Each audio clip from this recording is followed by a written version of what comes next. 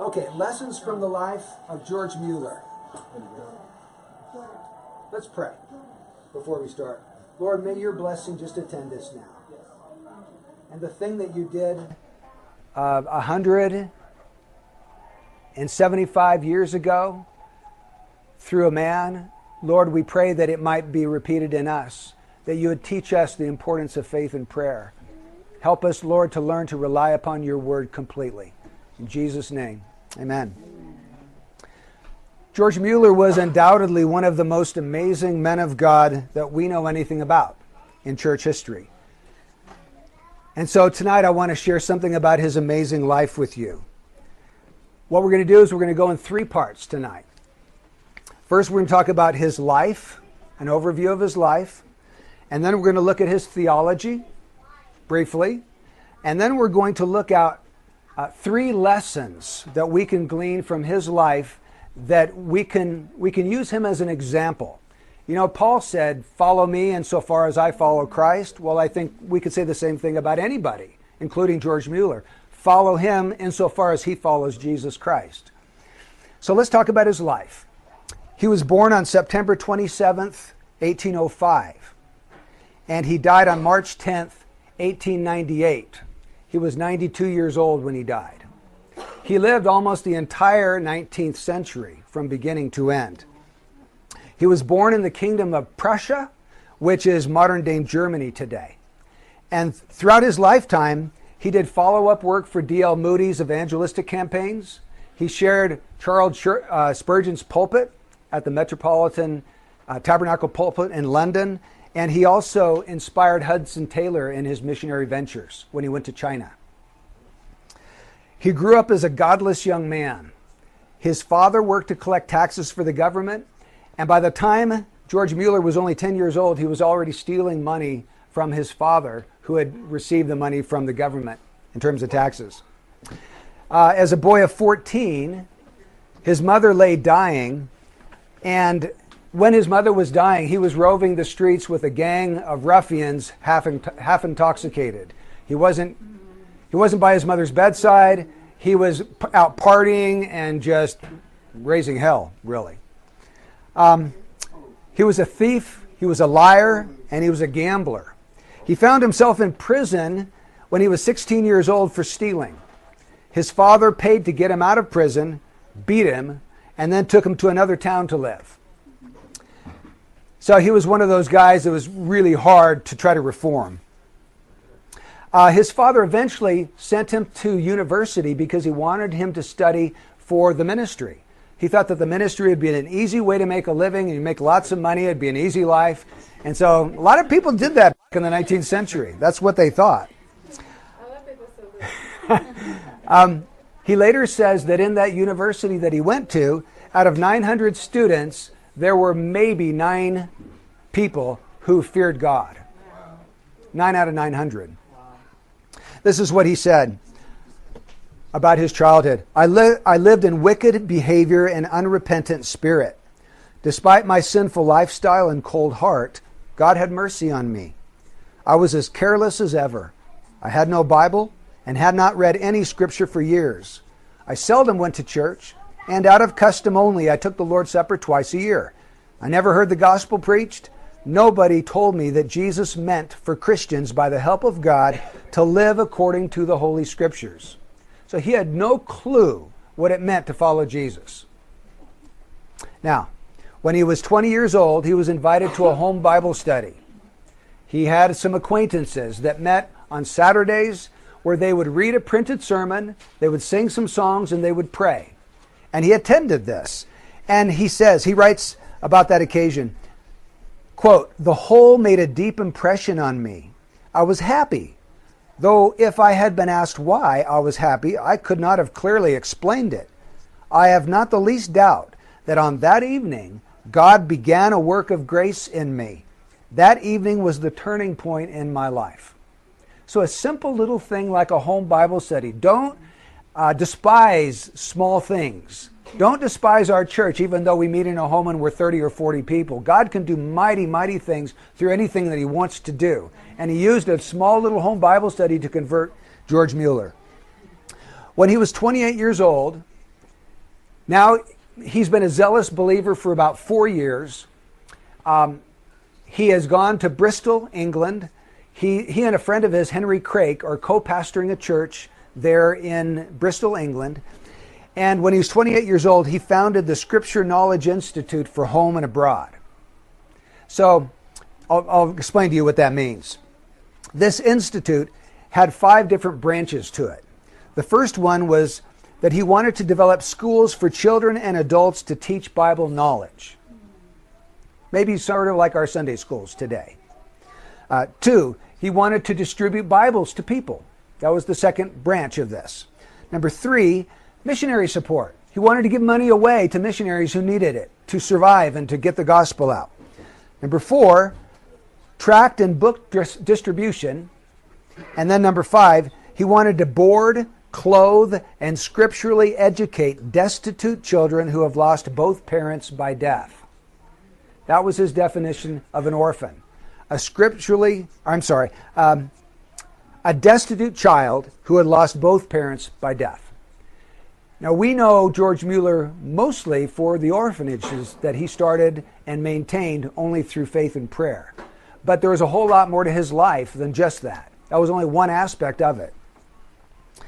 During his life, he built 5 large orphanages, and he cared for 10,024 different orphans during his life.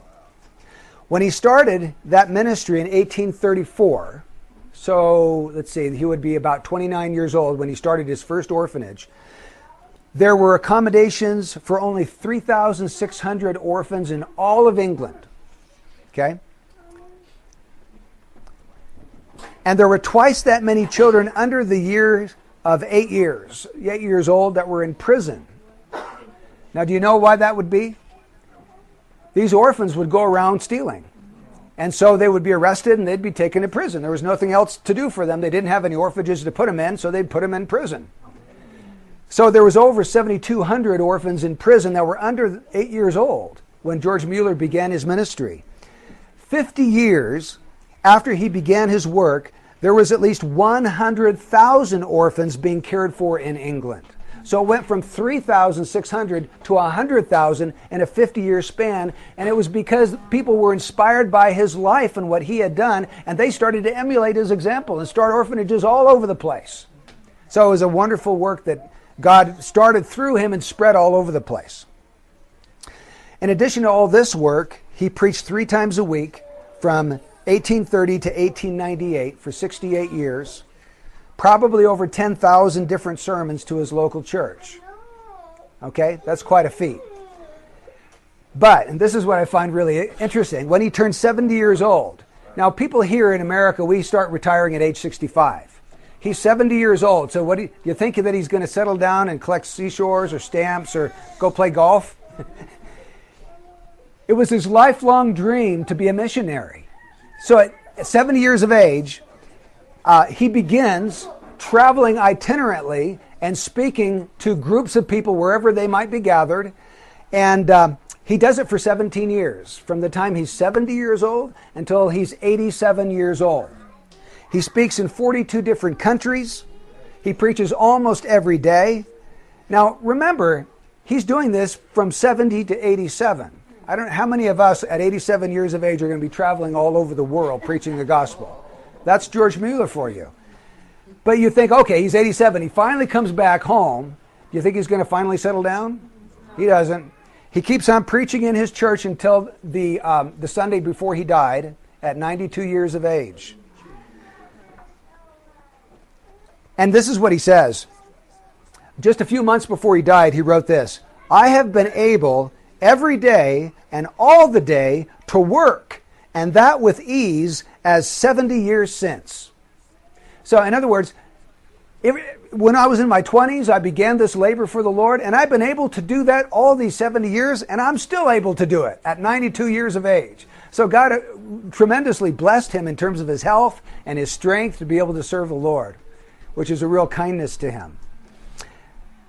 On March 9th, 1898, he led a prayer meeting at his church, 92 and a half years old. Then he went to bed. The following morning, somebody brought him a cup of tea, and they knocked on the door and nobody answered. And then when they went inside, they found him at the side of the bed, crumpled in a heap, and he was dead. I wonder if he was in prayer at the side of his bed when he died. Wouldn't that be cool to die when you're in prayer? Just enter straight into the gates of heaven. The funeral was held the following Monday in Bristol, where he had served for 66 years. It says, tens of thousands of people reverently stood along the route of the simple procession. Men left their workshops and offices. Women left their elegant homes or humble kitchens, all seeking to pay a last token of respect. 1,000 children gathered for a service at the orphan house number 3. They had now for a second time lost a father. Here's a poor man. He didn't have money that he could bequeath when he died. He had given it all away. Here's a poor man who tens of thousands of people are coming to pay their last respects because they know that he was a godly man and that God had used him mightily, and they just wanted to honor him. I just find that a beautiful thing. During the course of his life, he married twice. He married Mary Groves when he was 25 years old, and then she died when he was 64, and later when he was 66, he married Susanna Sanger. He had 4 children through Mary. 2 of those were stillborn, which happened quite often in the 19th century. He had another son named Elijah who died when he was only 1 year old. His only surviving child, Lydia, died in 1890 when she was 57. His first wife died when he was 64. His second wife died when he was 89. So George Mueller outlived both of his wives, all of his children. He was left alone with his Lord, his church, and 2,000 orphans. All of his family were gone. That's a little bit about his life. Now let's talk about his theology a little bit. He became an earnest Christian right off after his conversion at age 20. He tried to become a missionary to the Jews through the London Missionary Society, but because he had doctrinal disagreements with the London Missionary Society, they were postmillennial and he was premillennial, and there's a couple of other doctrinal distinctions. Eventually, he left that particular society. He says that his preaching for his first 4 years was fruitless. He wasn't seeing results. He wasn't seeing people converted. Finally, when he became sick, he went to the town of Teignmouth to recover. And there at Ebenezer Chapel, he became convinced of 2 very important things that really governed the rest of his life. 1, he became convinced of the doctrines of God's sovereign grace. And 2, he became convinced of the importance of reading and meditating on the Word of God. We'll talk more about those. How old was he when he got sick? Let me see if I can find it for you. Well, it says the first 4 years, so I'm going to guess he was about 24 when that took place. This is what he writes. Through the instrumentality, let me go back. While he was recovering from this illness in this town, Teignmouth, he was there for a couple of weeks. There was another brother that he was staying with. We don't know his name. He's one of those people that God used and nobody knows anything about him. But he was staying with George Mueller and he was speaking into his life. Never underestimate the power of just having discussions with someone one-on-one and what God can do to that. So this is what he writes. Through the instrumentality of this brother, the Lord bestowed a great blessing upon me, for which I shall have cause to thank him throughout eternity. Before this period, I had been much opposed to the doctrines of election, particular redemption, and final persevering grace. So much so that a few days after my arrival at Teignmouth, I called election a devilish doctrine. I knew nothing about the choice of God's people and did not believe that the child of God, when once made so, was safe forever. But now I was brought to examine these precious truths by the Word of God. He also wrote this. In the course of time, I came to this country, and it pleased God then to show me the doctrines of grace in a way in which I had not seen them before. At first, I hated them. And I'll just interrupt myself. I think a lot of us could probably say the same thing. At first, we hated them until we really saw them for the beautiful thing that they were. But he had the same reaction that we did. At first, I hated them. If this were true, I could do nothing at all in the conversion of sinners, as all would depend upon God and the working of His Spirit. But when it pleased God to reveal these truths to me, and my heart was brought to such a state that I could say, I am not only content simply to be a hammer, an axe, or a saw in God's hands, but I shall count it an honor to be taken up and used by Him in any way. And if sinners are converted through my instrumentality, from my inmost soul I will give Him all the glory. The Lord gave me to see fruit. The Lord gave me to see fruit in abundance. Sinners were converted by scores, and ever since God has used me in one way or other in His service. So isn't that beautiful? There is a turning point in his life when he really saw the sovereignty of God and believed it, and God began to use him in a mighty way to see people converted. Now, the way Mueller looked at these doctrines of grace, that's just a shorthand way of talking about God's sovereignty and salvation. The way he looked at that is, he looked at this as sovereign goodness. God is sovereignly good in the way He deals with sinners. God is good, and so when He exercises His sovereignty on behalf of someone, it's His goodness being exercised in a sovereign way. It was at that time that George Mueller gave up a regular salary. Up until that time, he was being paid a certain amount every month, and he was no longer comfortable with that. He believed that God was able to do anything He wanted. He believed in the sovereignty of God, and so he said, please stop paying me a monthly salary. We'll put a little box here. If people from the church want to help towards my maintenance, they can put whatever they desire in that box, and that's what I'm going to live on from now on. And I'm just going to trust God to provide my needs. So he started that at that time. He also decided that he was going to refuse to ask anyone directly for money for the rest of his life. And he also decided he was never going to go into debt. Those are the three guiding principles of his life. Never go into debt, never ask for money, and he was not going to accept a salary anymore. He says this, how the means are to come, I know not. But I know that God is almighty, that the hearts of all are in His hands, and if He pleaseth to influence persons, they will send help. That was his confidence. He just knew that God was able to change people's hearts and get things done.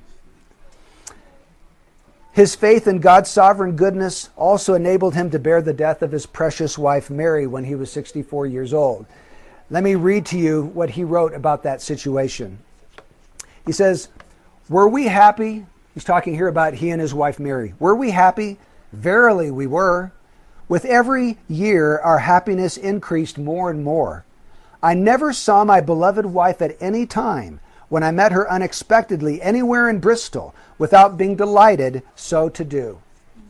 I never met her even in the orphan houses without my heart being delighted so to do. Day by day, as we met in our dressing room at the orphan houses to wash our hands before dinner and tea, I was delighted to meet her, and she was equally pleased to see me. Thousands of times I told her, my darling, I never saw you at any time since you became my wife without my being delighted to see you. You see the kind of relationship they shared, right? Then came the diagnosis of his wife's illness. The doctor's name is Mr. Pritchard. That's how he refers to him. When I heard what Mr. Pritchard's judgment was, that the malady was rheumatic fever, I naturally expected the worst. My heart was nigh to be broken on account of the depth of my affection. So here's a saint. He's just heard that his wife's going to die. And how does he handle it? What does he do?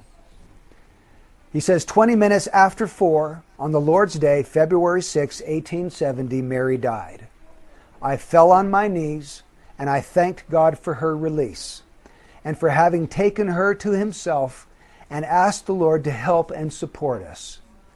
The last portion of Scripture which I had read to my precious wife was this: the Lord God is a sun and shield. The Lord will give grace and glory. No good thing will He withhold from them that walk uprightly. Now, he says, if we have believed in the Lord Jesus Christ, we have received grace. We are partakers of grace, and to all such He will give glory also. I said to myself with regard to the latter part, no good thing will He withhold from them that walk uprightly. I am in myself a poor, worthless sinner. But I have been saved by the blood of Christ, and I do not live in sin. I walk uprightly before God. Therefore, if it is really good for me, my darling wife will be raised up again. But if she is not restored again, then it would not be a good thing for me. And so my heart was at rest. I was satisfied with God. There's the key of his phrase there. I was satisfied with God. And all this springs, as I have often said before, from taking God at his word and believing what he says. So you see something of the way he approached the Christian life. He found a promise in the word of God, and if it applied to something in his life, he just took it and believed it and expected God to answer that promise. He didn't know when. He would just wait on the Lord until the Lord brought that promise to fruition. But in the case of his wife, he felt he did not have a specific promise that God was going to restore her.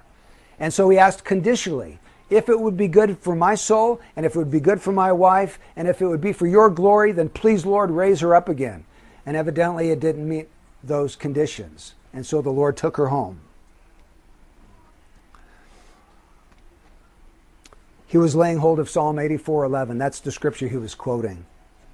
Now let's talk about his legacy. What did he leave to the church when he died?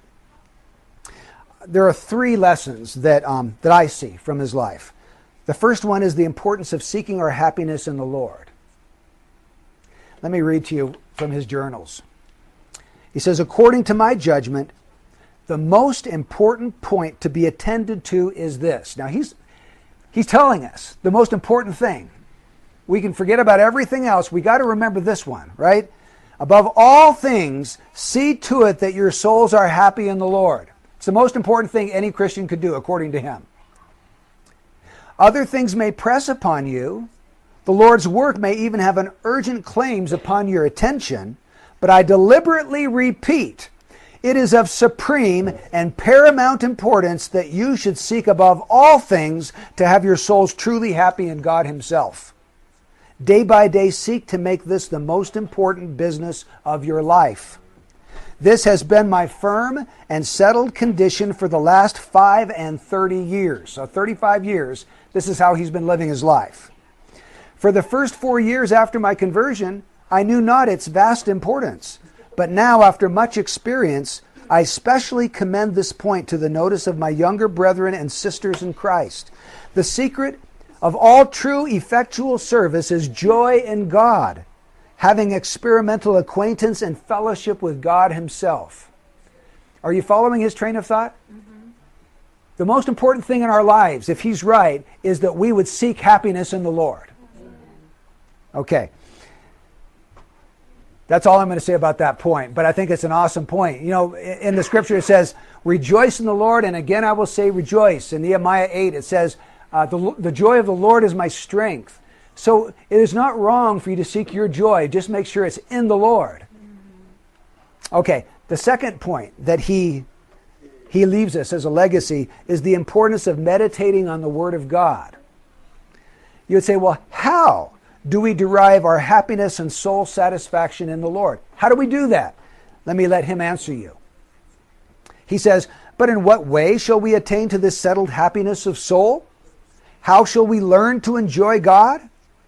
How obtain such an all-sufficient soul-satisfying portion in him as shall enable us to let go the things of this world as vain and worthless in comparison? I answer, this happiness is to be obtained through the study of the Holy Scriptures. God has therein revealed himself unto us in the face of Jesus Christ. He goes on to say this, happiness in God comes from seeing God revealed to us in the face of Jesus Christ through the Scriptures. In them, we become acquainted with the character of God. Our eyes are divinely opened to see what a lovely being God is. I love that phrase. What a lovely being God is.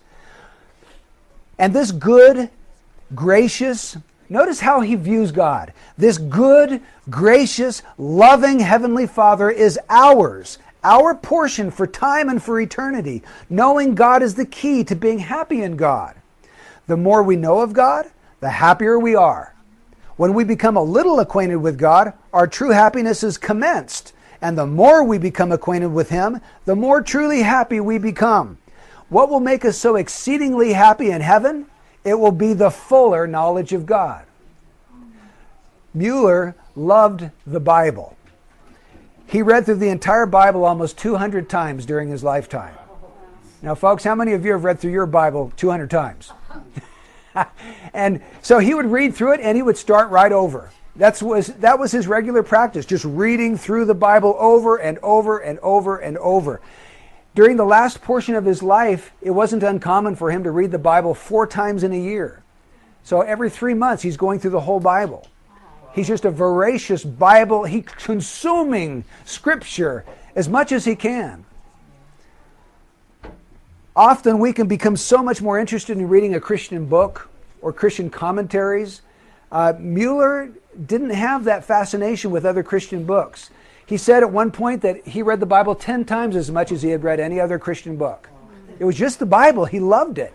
He loved the Word of God. Listen to him again.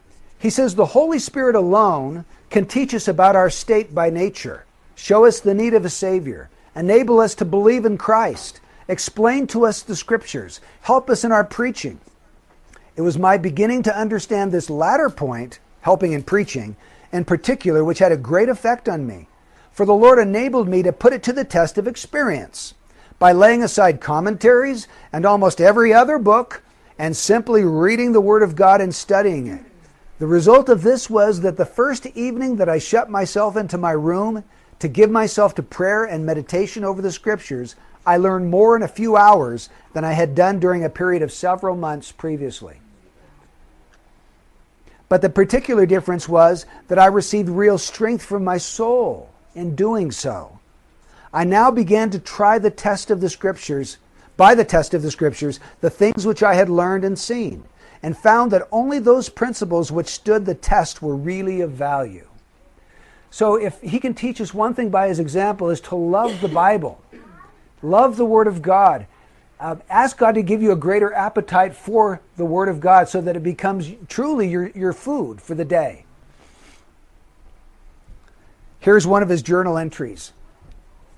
The primary business I must attend to every day is to fellowship with the Lord. The first concern is not how much I might serve the Lord, but how my inner man might be nourished. I may share the truth with the unconverted, I may try to encourage believers, I may relieve the distressed, or I may in other ways seek to behave as a child of God, yet not being happy in the Lord and not being nourished and strengthened, and my inner man day by day may result in this work being done in a wrong spirit. The most important thing I had to do was read the Word of God and to meditate on it. Thus my heart might be comforted, encouraged, warned, reproved, and instructed. Formerly, when I rose, I began to pray as soon as possible. But I often spent a quarter of an hour to an hour on my knees struggling to pray while my mind wandered. Now I rarely have this problem. As my heart is nourished by the truth of the Word, I am brought into true fellowship with God.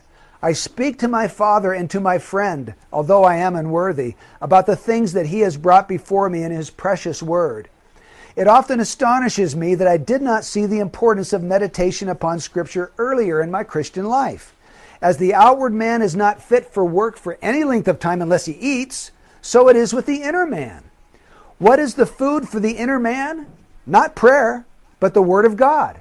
Not the simple reading of the Word of God so that it only passes through our minds just as water runs through a pipe. No, we must consider what we read, ponder over it, and apply it to our hearts. Now right there, he's given you a definition of what it means to meditate on Scripture. Consider what you have read, ponder over it, and apply it to your own heart. He says this also. When we pray, we speak to God. This exercise of the soul can be best performed after the inner man has been nourished by meditation on the Word of God. Through His Word, our Father speaks to us, encourages us, comforts us, instructs us, humbles us, and reproves us. We may profitably meditate with God's blessing, although we're spiritually weak. The weaker we are, the more meditation we need to strengthen our inner man.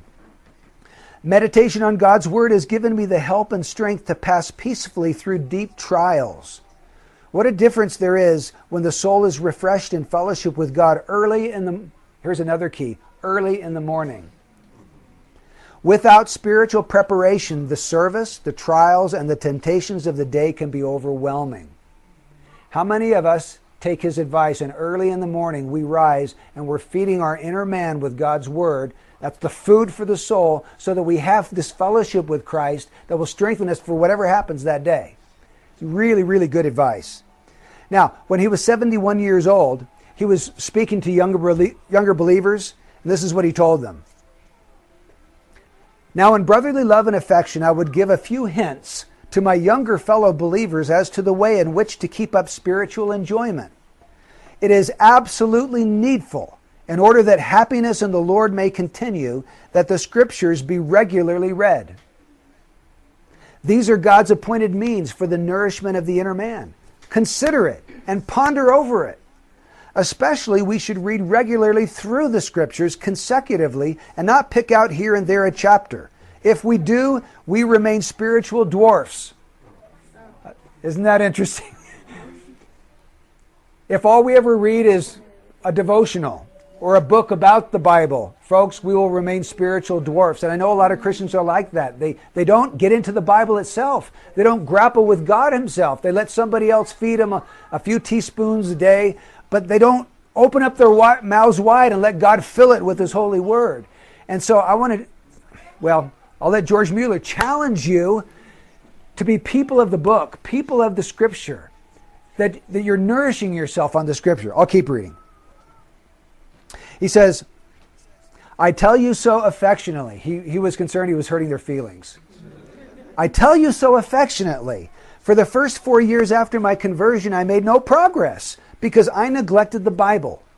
But when I regularly read on through the whole, with reference to my own heart and soul, I directly made progress. Then my peace and joy continued more and more. Now I have been doing this for 47 years.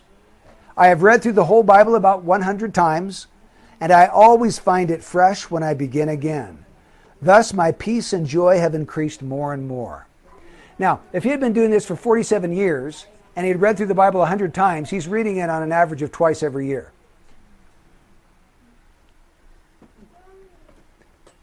So my question to all of us, myself included, is, are we daily meditating on the Word of God? And I'm not talking about just reading the Word of God.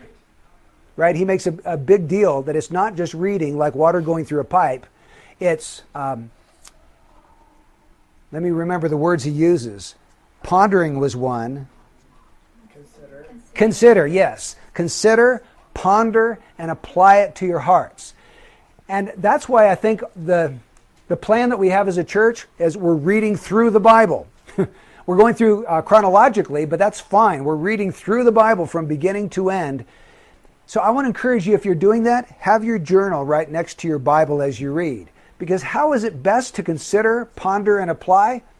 It's to write your thoughts down so that you can really think about. When you're writing, you have to slow down and really actually think about the things that you're writing. And I find that one of the best ways to meditate is to write, and as well as to read. So have a journal by your Bible and write your thoughts. And then, folks, I would love it, and I'm sure Debbie would love it, if the sisters and the brothers would mutually encourage each other with what God is showing them day by day. What is it that you're applying to your heart and to your soul that day? What has the Lord showed you that he wants you to apply? I want to hear that. I want to be encouraged from what God is showing you. So that's what he says when he was 71 years old.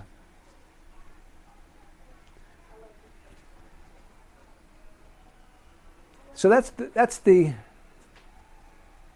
second lesson. The first one is the importance of finding our happiness and joy in the Lord. The second one is the importance of meditating on the Word of God.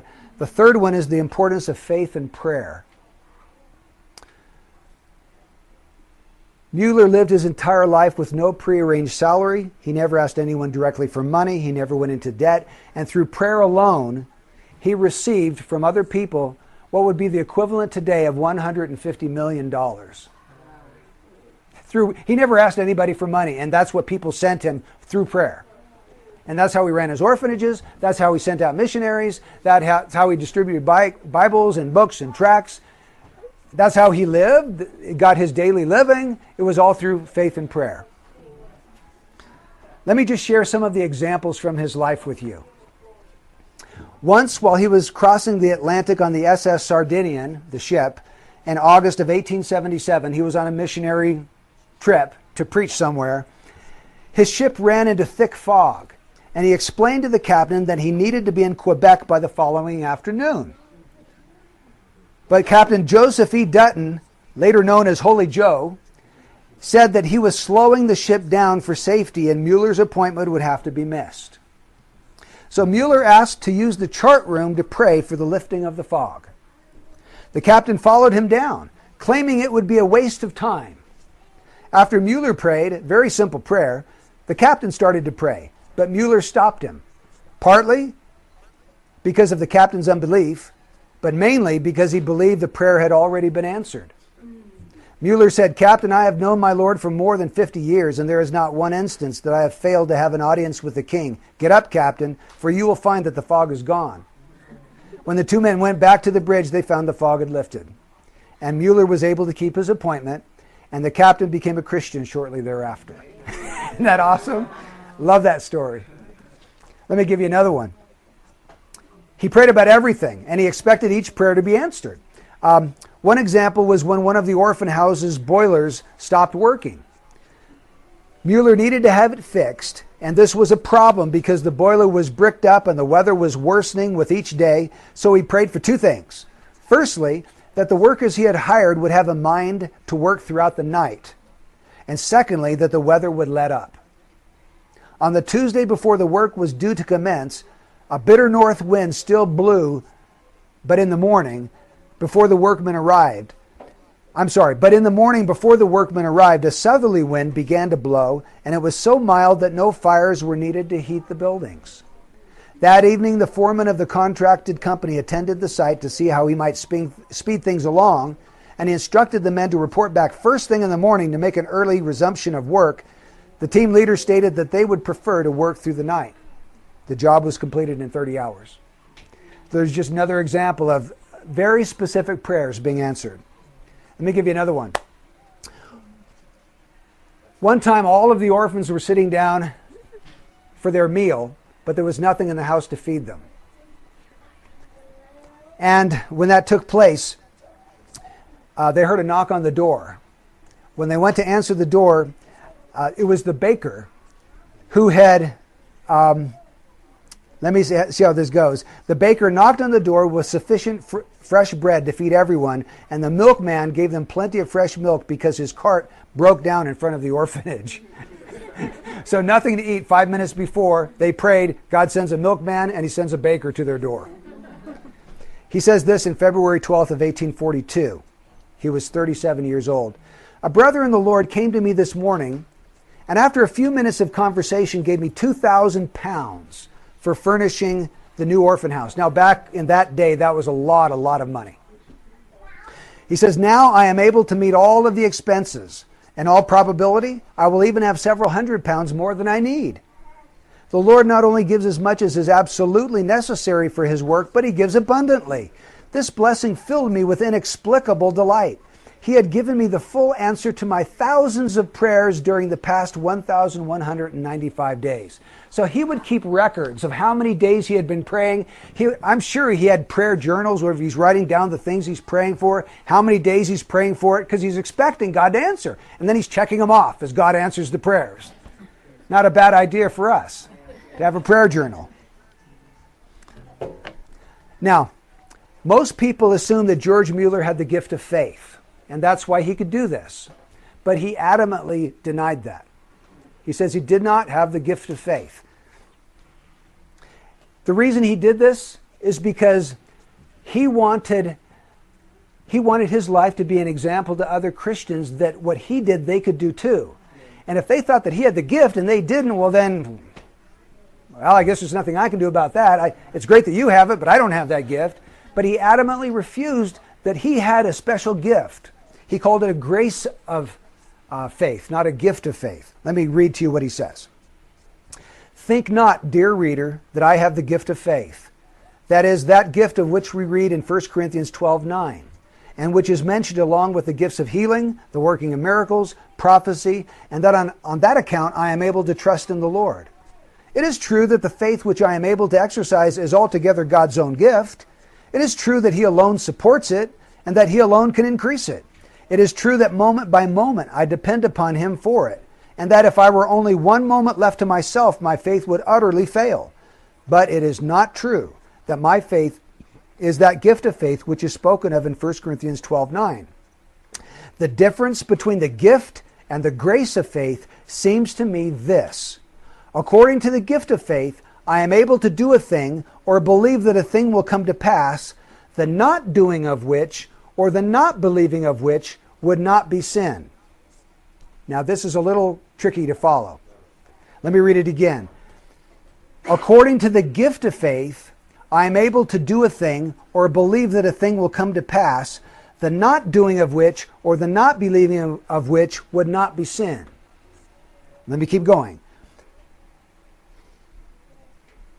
According to the grace of faith, I am able to do a thing or believe that a thing will come to pass, respecting which I have the word of God as the ground to rest upon, and therefore the not doing it or the not believing it would be sin. So, if there is a promise in God's word for something, for us not to believe that promise is sin, because God has told it to us, and we're doubting God. That's the grace of faith. But He says the gift of faith is where it even goes beyond that. You don't have a direct promise in the Scripture, but God is somehow able to communicate to you that He wants to do a thing, and you believe Him for it, and it's a special gift that other Christians don't have. That's the way He understood this gift. He says, for instance, the gift of faith would be needed to believe that a sick person should be restored again, though there is no human probability. For there is no promise to that effect. The grace of faith is needed to believe that the Lord will give me the necessaries of life if I first seek the kingdom of God and His righteousness, for there is a promise to that effect. And then he says this, the three chief reasons that I established the orphan houses are this, and he puts them in the order of importance. Number one, that God would be glorified should He be pleased to furnish me with the means in its being seen that it is not a vain thing to trust in Him, and that thus the faith of His children may be strengthened. So the number one reason He wanted to start these orphanages was not for the orphans. It was to be an example for all the other Christians that ever heard of Him, that they could do the same thing that He was doing. You see? That was the most important thing to Him. Number two, the spiritual welfare of fatherless and motherless children. Number two, He cared about these orphans. But it was their spiritual welfare. Number three, their temporal welfare. Their food and their clothing. And their roof over their head. So, over and over again in his autobiography, he'll say something like, the orphan houses exist to display that God can be trusted and to encourage believers to take Him at His word. His great passion was to display with open proofs that God could be trusted with the practical affairs of life. So, brothers and sisters, I think the lesson for us is, let's first of all know our Bible well enough to know what the promises are. And if we have a promise from God, let's take Him at His word and believe Him that He's going to answer that promise. Now, we don't know when. That's God's business. But we do know that God is true to His word, right? And I would encourage all of us to have a little prayer journal where we're writing the requests that we're praying about. And then going back and maybe a week later, okay, I need to revisit that one. I forgot to pray for that. He would pray for these things every day until God answered. It was just relentless. Knocking on heaven's door. So the three lessons from his life. The supreme importance of finding happiness in the Lord. The supreme importance of meditating on the Scripture. And the supreme importance of faith and prayer in the believer's life. Amen.